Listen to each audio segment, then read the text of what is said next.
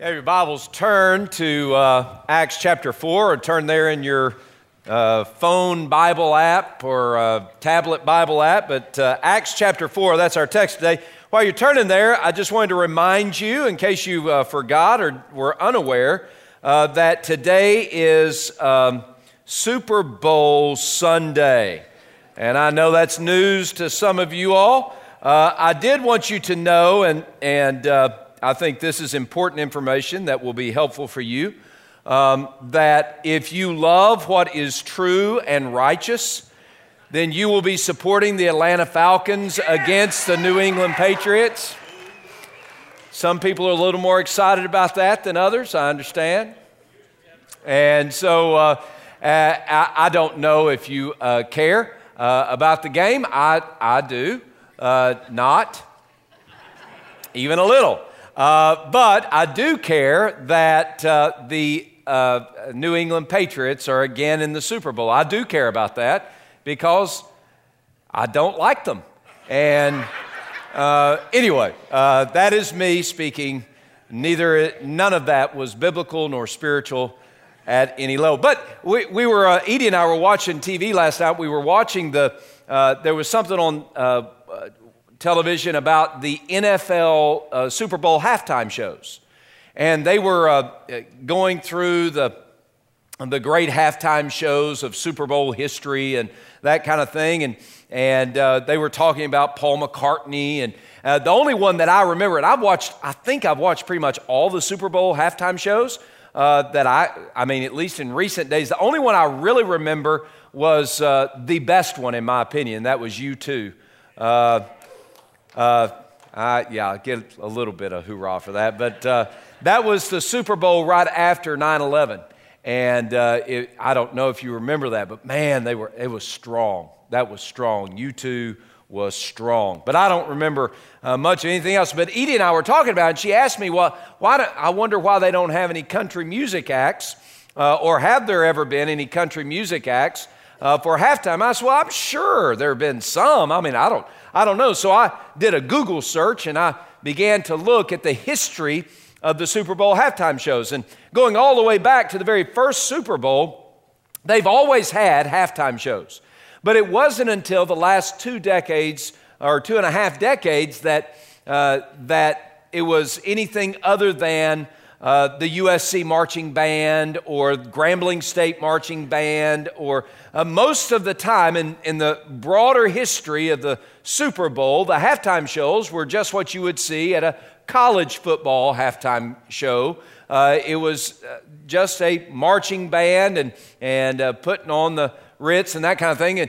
And then the last couple of decades, it morphed into something more dramatic. And sure enough, there have been some country music acts. Shania Twain, if you call that country. I'm a traditionalist when it comes to country music. Merle Haggard, Waylon Jennings, Johnny Cash. I mean, Vern Godston.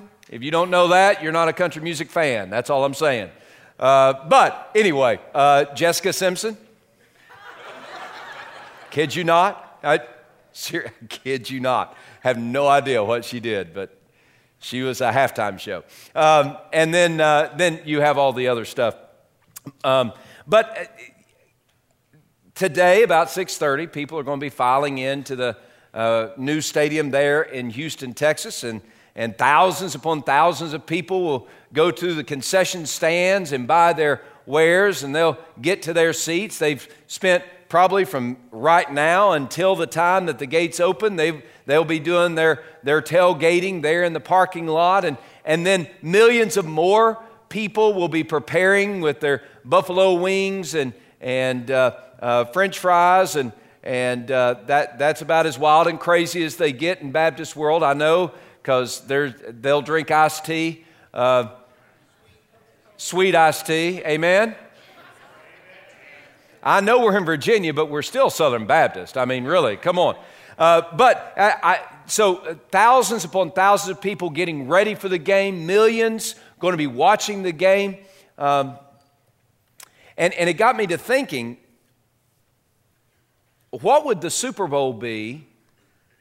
All these people in the stadium, National anthem plays.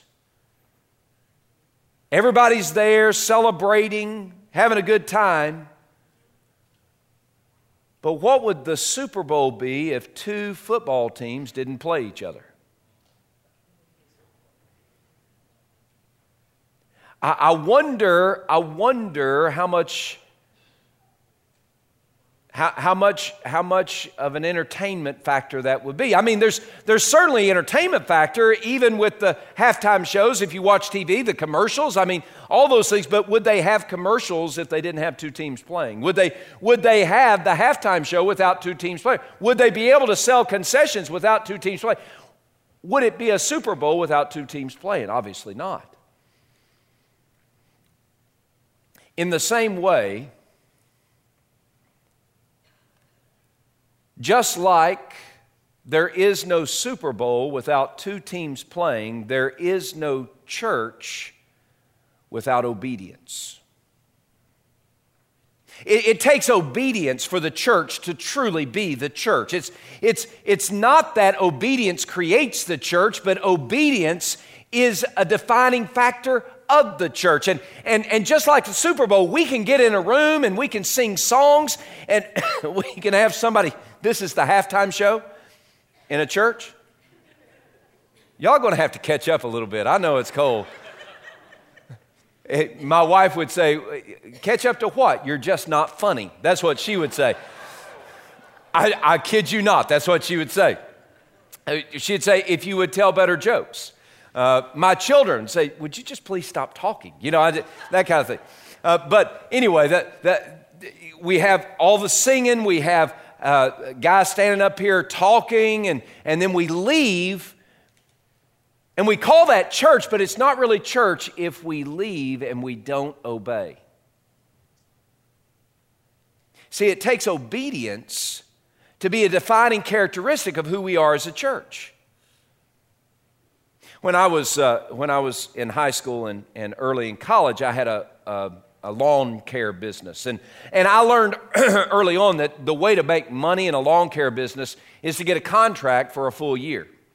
And in that day and time, the only way you get a contract for a full year is if you went to the restaurants and apartment complexes and businesses. And that's what I did. So I had several contracts that I serviced every year. And the good thing is that it was a 12-month contract. The bad thing is in Southeast Texas, it's green there about 10 out of 12 months a year. So I was working all the time. But as I would add different businesses, I realized how important my equipment was. The equipment that I used helped me mow more grass and get more work done in the least amount of time. So my lawnmower was a very important part of my lawn business, as you might imagine, right? But the upkeep of that lawnmower was very important. So I didn't go out and buy the fancy automatic clutch lawnmowers and, you know, the self-propelling stuff. I went out and bought a Sears and Roebuck, you know, that used to be a thing, a Sears and Roebuck lawnmower, and I think it had a Briggs & Stratton engine, and I would be able to tune that thing up and keep the gas in there and keep the oil changed and change the spark plugs. I could even break it down a little bit and make sure that engine would hum, because that would help me with my purpose, which my purpose was to mow grass. But that engine, as good as it sounded, as well as it hummed, that engine would not fulfill the purpose of the lawnmower without a blade. And as a follower of Jesus Christ, you and I are like a lawnmower without a blade when we fail to obey. Just like a lawnmower doesn't have a blade to fulfill its purpose of cutting grass, a follower of Jesus doesn't fill his or her purpose without obedience. Obedience isn't just an optional thing as a follower of Jesus. It is core curriculum. It is basic to who we are. And by the way, if you're a follower of Jesus, you want to obey God. That's the new nature that Jesus put in you when the Holy Spirit of God drew you into a fellowship with God and gave you a new life and made you a new creature. He planted in you a desire to obey God. That's who you are. In John 15, I talked about it. Jesus said, as I abide in my Father's love, you also abide in my love. You abide in my love when you obey my commandments, just as I obey my Father's commandments and abide in his love. These things I've spoken to you, that my joy might remain in you and your joy might be full.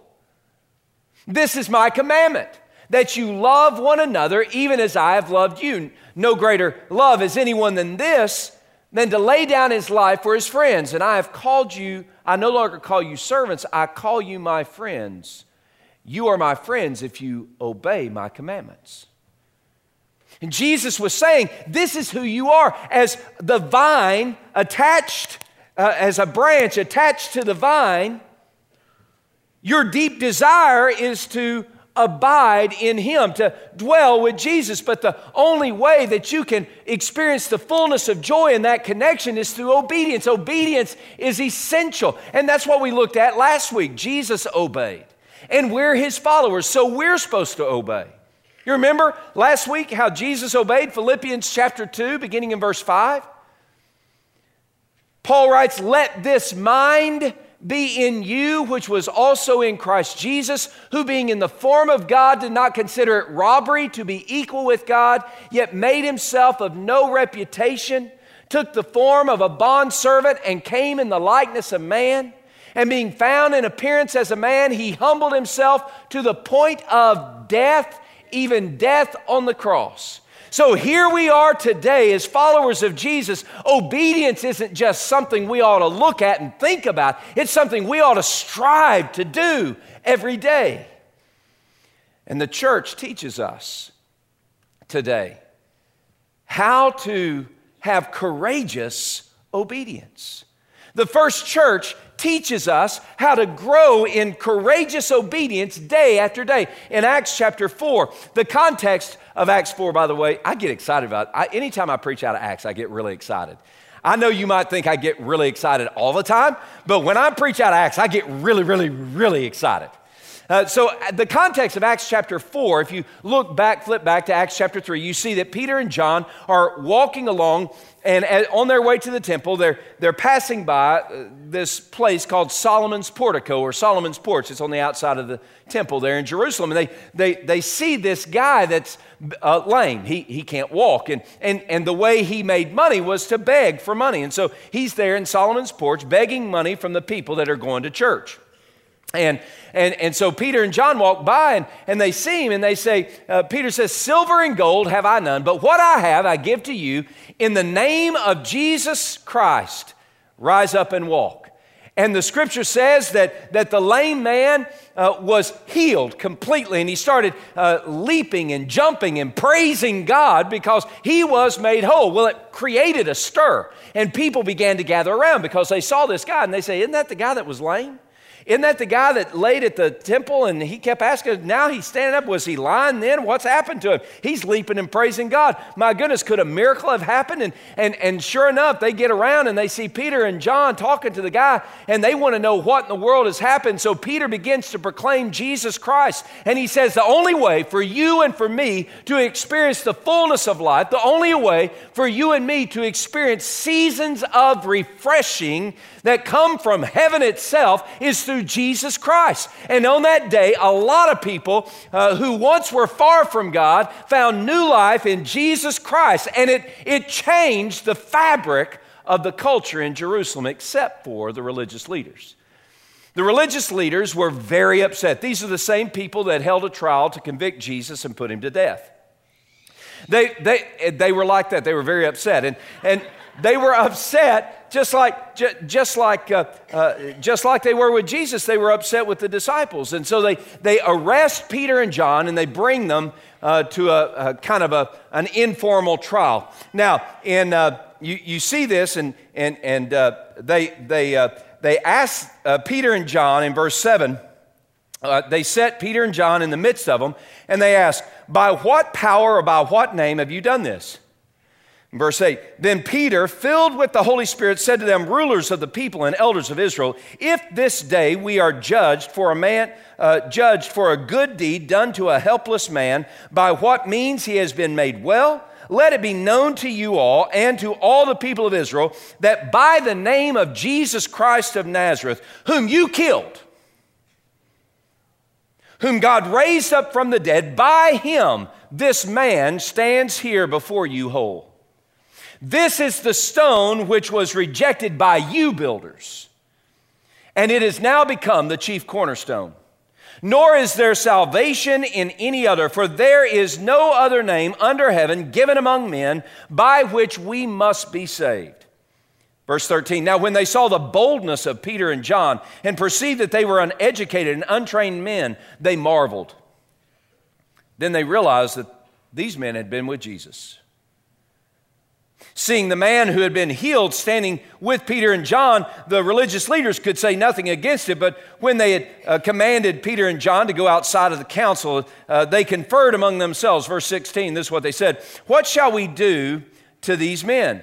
For indeed, that a notable miracle has been done through them is evident to all who dwell in Jerusalem, and we can't deny it. But so that it spreads no further among the people, let us severely threaten them that from now on they speak to no man in the name of Jesus. Verse 18, so the religious leaders called Peter and John and commanded them not to speak at all nor teach in the name of Jesus. But Peter and John answered and said, whether it is right in the sight of God to listen to you more than to God, you be the judge. We cannot but speak the things which we have seen and heard. As we look at this passage, what we see is that the first church teaches us about obedience, not just any kind of obedience, but courageous obedience. Obedience when it's hard. Obedience when people aren't going to like you being obedient. Obedience when it goes against the grain. Obedience in a hostile culture. Obedience when people are standing against you and threatening you if you stand up and share the good news. But we need to understand that it's obedience that helps us turn a trial and a test into a triumph for the gospel. It's obedience that transforms the difficulty of our circumstance into a delight for God's pleasure. It's obedience that inspires joy in us when everyone around us, even our circumstances, proclaim nothing but pain.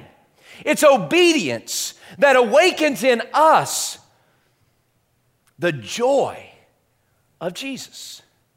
This is what the first church teaches us, but obedience is not always easy. Obedience is hard. It's a lot easier to be the Super Bowl without two teams playing.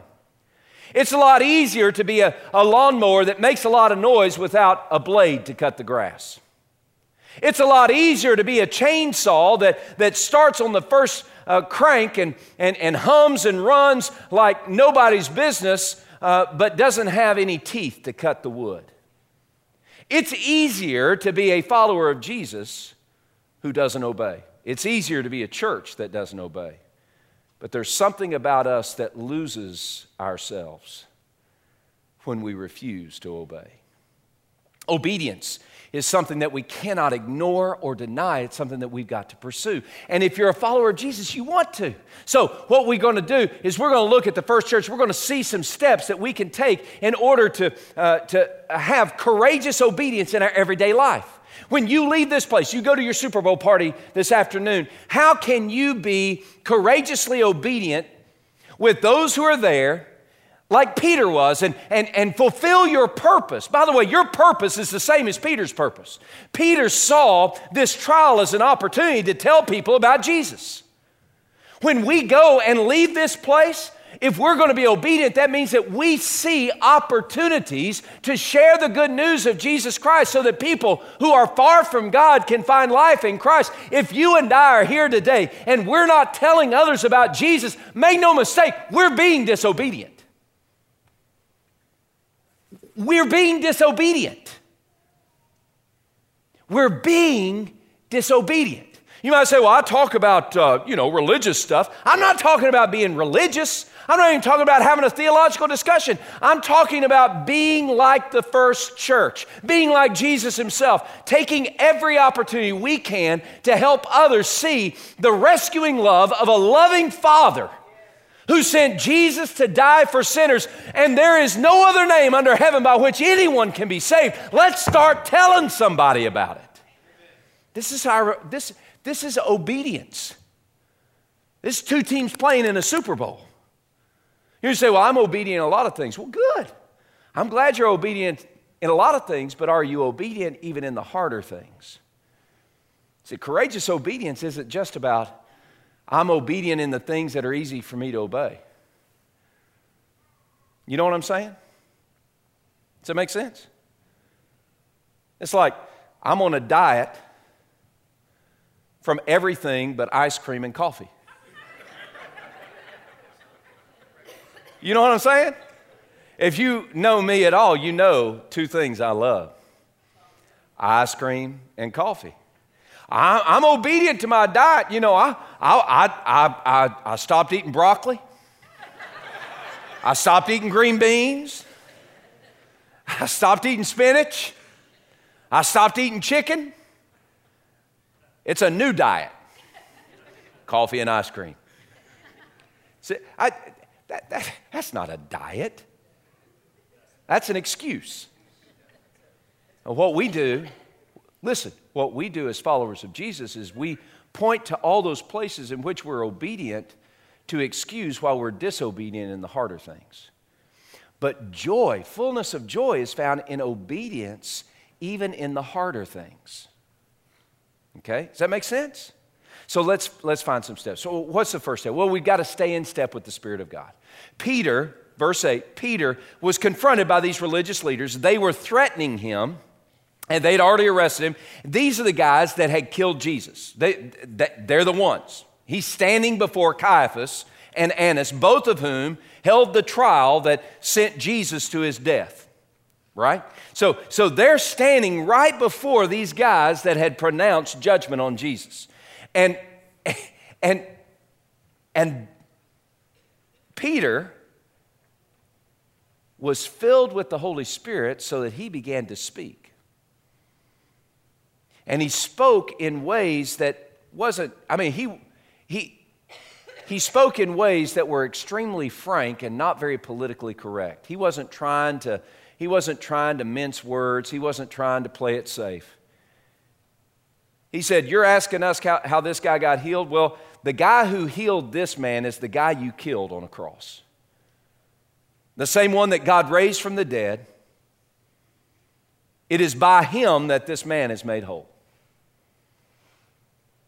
And go on and say, and by the way, you guys, you rejected him, but God vindicated him by raising him from the dead. You rejected him, but he's the only one that can save.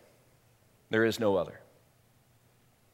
Now, how did Peter, who not long before, maybe not 3 months before, had denied Jesus 3 times, how did Peter change from the denier to the guy who stood before the same people that he was so afraid of? And how did he become so bold? The scripture says that he was filled with the Spirit. Now, being filled here is different than what we see in Acts chapter 2. See, Acts chapter 2, Pentecost happened. And Pentecost happened that the scripture says that the Holy Spirit fell upon all flesh. That's the fulfillment of Joel chapter 2. God poured out his Spirit on all flesh. Everyone, from that moment on, everyone who comes to faith in Jesus Christ immediately receives the indwelling of the Holy Spirit, so that we are all who are followers of Christ. If you're a follower of Jesus, then the Spirit of God dwells within you so that you are a temple of the Spirit of God. That's our reality. That's our right now. But in in verse 8, when it says Peter is filled with the Holy Spirit, that's not the indwelling, ongoing part. This is a moment in time where the Spirit of God awakens in Peter the courage that he needs in that moment. This is where the Spirit of God inspires Peter to speak and gives him the words to speak and gives him the right words to speak. This is where the Spirit of God directs his steps. It's where the Spirit of God gives him comfort and courage. This is when the Spirit of God rises up in Peter, and that's what we need. If we're going to be courageously obedient, we need a fresh work of God in our soul by the Spirit of God, inspiring us to stand tall and stand firm even when it's tough. But we've got to stay close in step with what the Spirit of God is teaching us. And our problem is that it's a lot easier to get out of step with the Spirit than it is to stay in step with the Spirit. In Galatians chapter 5, the Apostle Paul was talking about this, and you remember Galatians 5, this is where Paul says verse 16, if you walk in the Spirit, you'll not fulfill the lust of the flesh. You all remember that? And then he goes on and he says, now the works of the flesh are self-evident, and then he gives this list of stuff that includes some sexual immorality, and includes creating division and gossip and slander and envy. Those are some of the things that he lists there, and he says that there's some other stuff. He says, and the like. There's a lot of other stuff that goes along with that, but he says these are the things that are out of sync and out of step with the Holy Spirit. And then he follows that up, and then he says, now the fruit of the Spirit is love, joy, peace, patience, goodness, kindness, gentleness, self-control, against which such there is no law. And so he lists those two things. Then down in verse 24 and 25, he brings it to a head, and this is the part that I want us to look at. Verse 24 and 25, he says, and those who belong to Christ have crucified the flesh with its passions and desires. If we live by the Spirit, let us also walk by the Spirit. Breaking that down, it helps us understand how that we can stay in step with the Spirit. Well, the first thing we've got to do, if we're going to stay in step with the Spirit so that we can be inspired with courage in difficult days, and maybe today's a difficult day for you to be obedient to God, well, how do you stay in step with the Spirit so that you can be inspired and encouraged by the Spirit? The first thing is you've got to crucify those fleshly desires. You've got to kill the flesh. Now, killing the flesh is not something you do once and never do it again. To kill the flesh, these are the desires that run contrary to the character of God.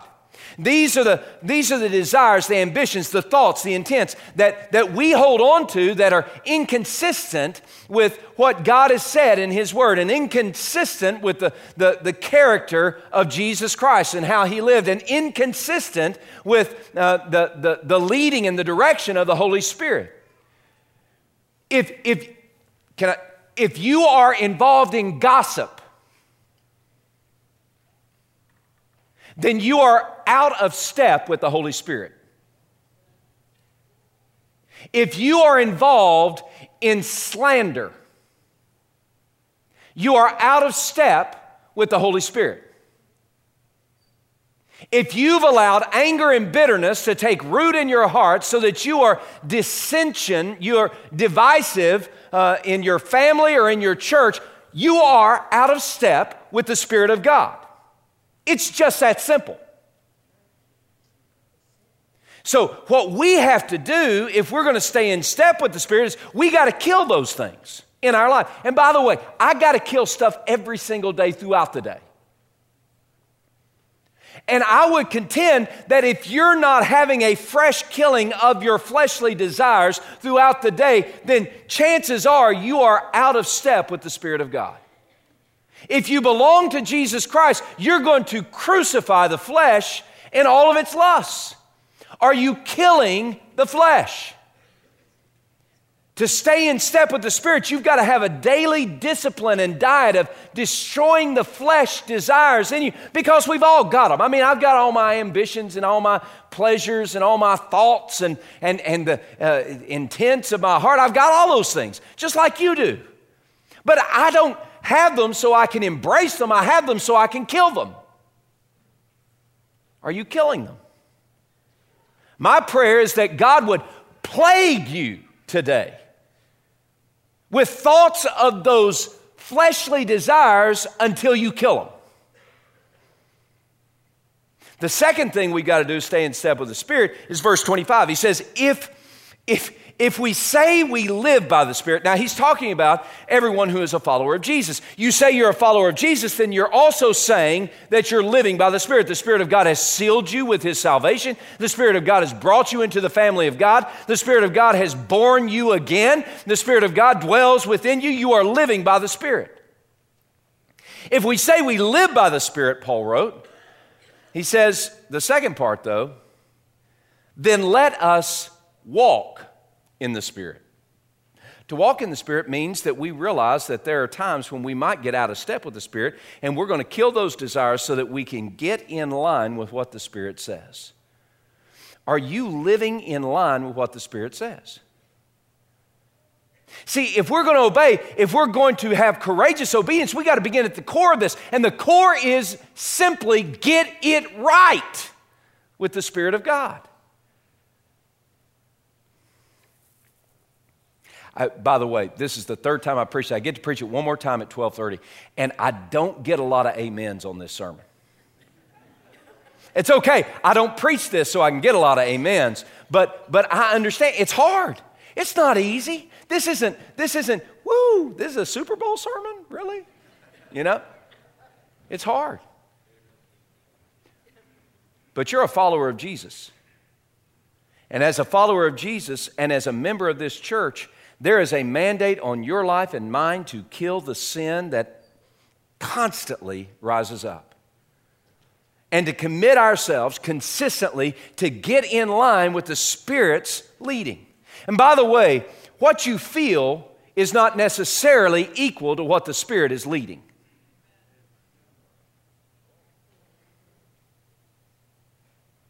Just because you think this is going to make me feel good does not mean that that is what the Spirit is leading you to do. The Spirit is leading you to do exactly what the Scripture says.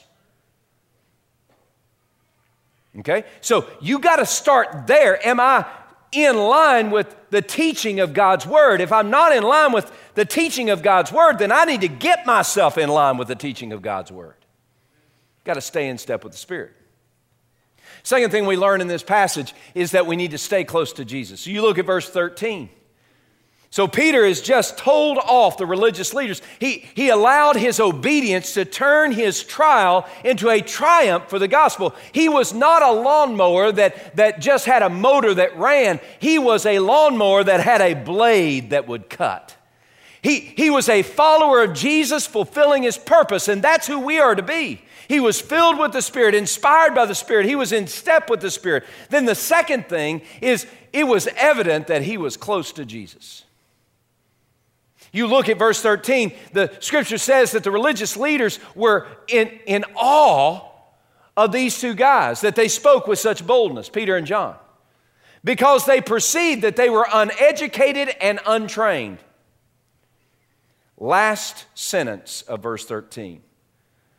And they realized that they had been with Jesus. Let's just stop here for a second. How many people realize that you've been with Jesus?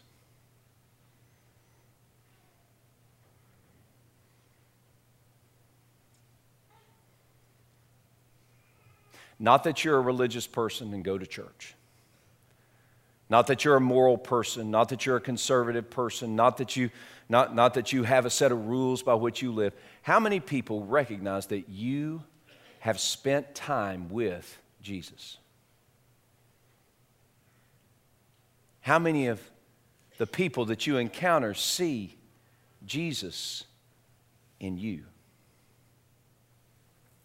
See, the way we're courageous in our obedience is because we display Jesus when we talk and when we walk, especially in those difficult times and those challenging moments. We're not displaying the personality of Eric Thomas, and God help me when I do.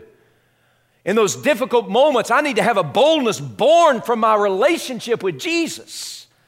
I've spent time with Him, and He comes shining through. What about you? What about our church? Oh, our church is known for how well we sing, or our church is known for how many programs we have, or our church is known for our building on Kempsville Road, or our church is known for a great vision where we're starting a new campus in 2017. Our church is known for all the wonderful things that we do, but that's not really the test. When people see the church, do they see Jesus?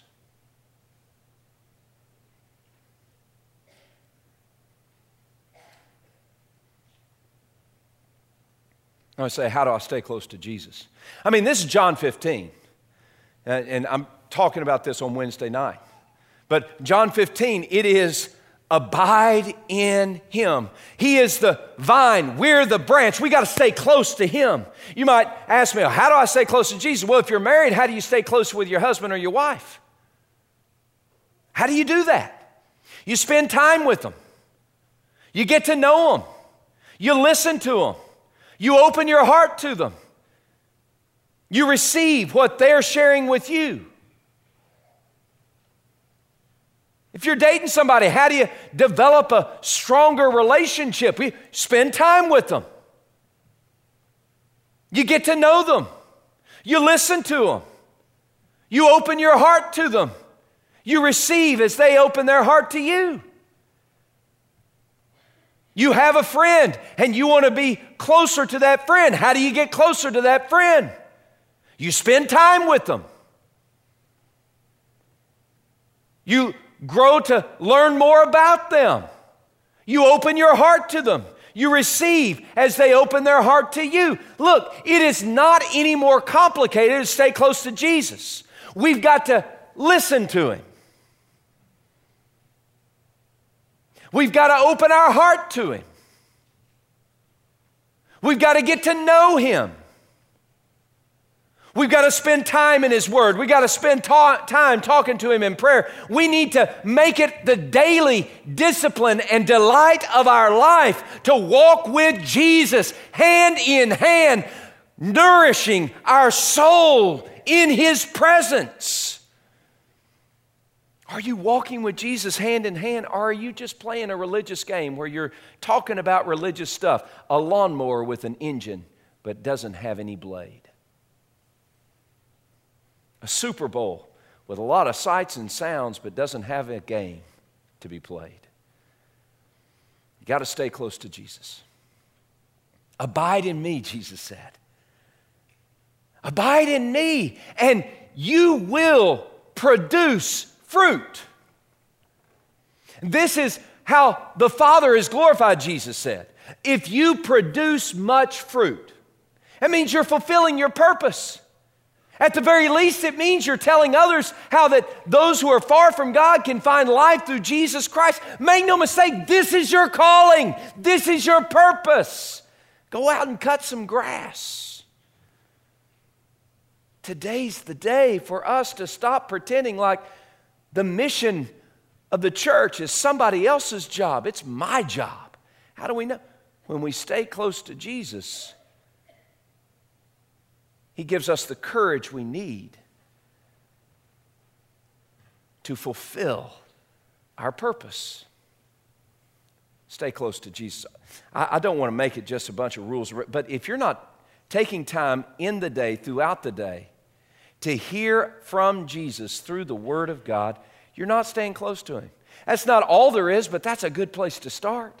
If you're not taking time every day, throughout the day, in prayer, talking to Jesus, then you're not staying close to Him. That's not the only thing there is, but that's the great place to start. If you're not writing love letters to Jesus, make no mistake, that's not everything, but my goodness, that's a good place to start. Let's take some time and spend time with the one we say we love the most. Now's the time to stay close to Jesus, and He will nourish your soul.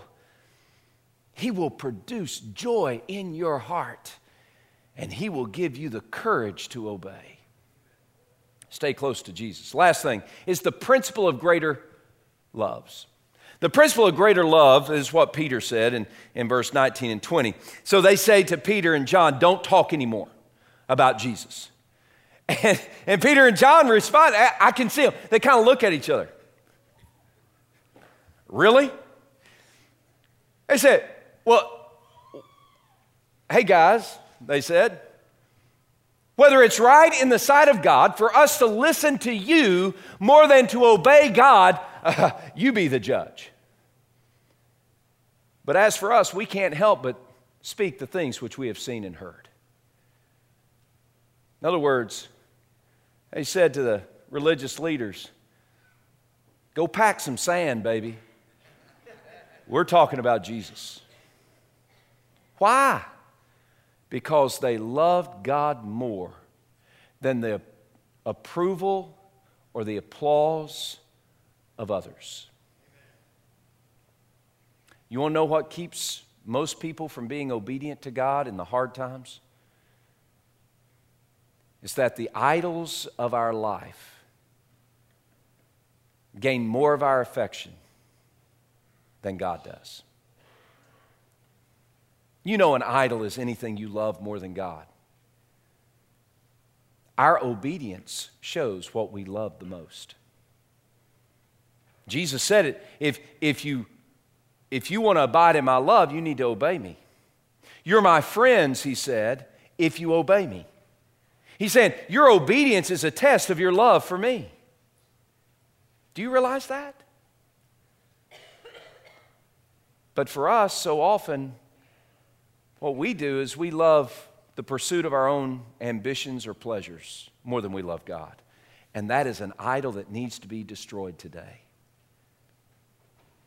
Or we love the applause of others more than we love the applause of God. And that's an idol that must be destroyed today.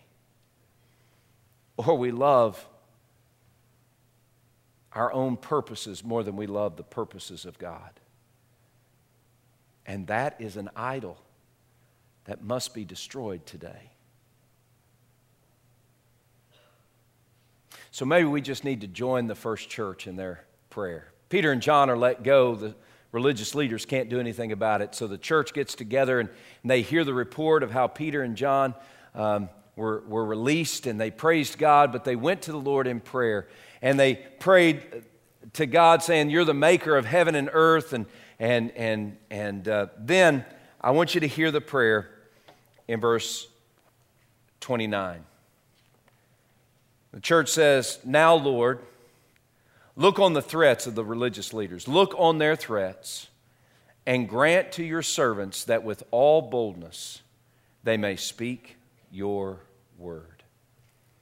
You know what we need to do today? We need to pray that God would give us all boldness to speak His word, so that we can be a lawnmower that cuts grass, so we can be a chainsaw that cuts wood, so that we can have a Super Bowl with two teams playing, so that we can be the church fulfilling God's purposes in the world, so that we can be followers of Jesus, obeying our King. Would you bow your heads with me, please?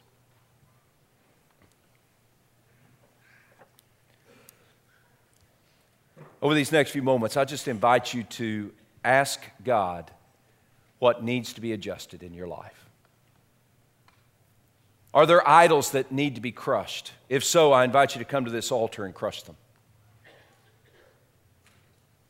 Have you been neglecting time with Jesus? Have you spent time, hours and days doing all sorts of things, but you're not staying close to Jesus? I invite you to come to this altar and get close to Jesus. Maybe you're here today and there's some flesh things that you've got to kill and crucify. Will you come to this altar and kill those things? Maybe you just need to cry out to the Lord to give you a fresh boldness, the courage to walk into whatever setting you're going to be in this afternoon or tomorrow, this week, and see that moment as an opportunity to share how that people who are far from God can find life in Jesus Christ. Father, in these moments, will you speak to your people, and may we respond in obedience to you.